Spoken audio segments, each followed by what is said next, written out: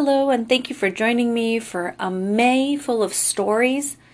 This is a creation story from the Haudenosaunee tradition. It's the story called The Story of Sky Woman, and it's about how Turtle Island, or our world, was created. We're going to be listening to creation stories all month long, and we're also going to be listening to stories that have to do with the cycles of the earth. The Story of Sky Woman.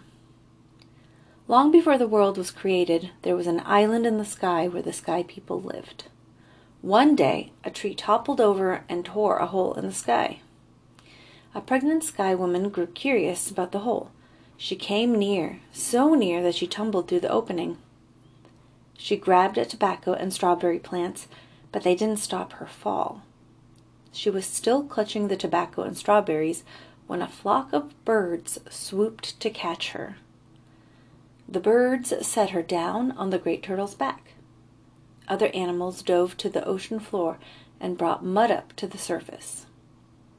They packed the mud on the great turtle's back.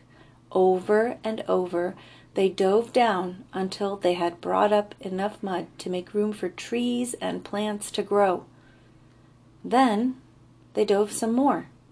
When they were finished, they had made a whole world on the great turtle's back. Sky Woman gave birth, and when she did, she became the mother of the people. The land has been called Turtle Island ever since.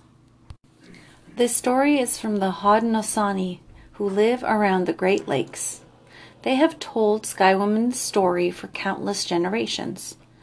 Turtle Island is what they call the land that was created thanks to Sky Woman and the Great Turtle. Of course, many other groups of people have lived in North America, each of them with their own name for their home.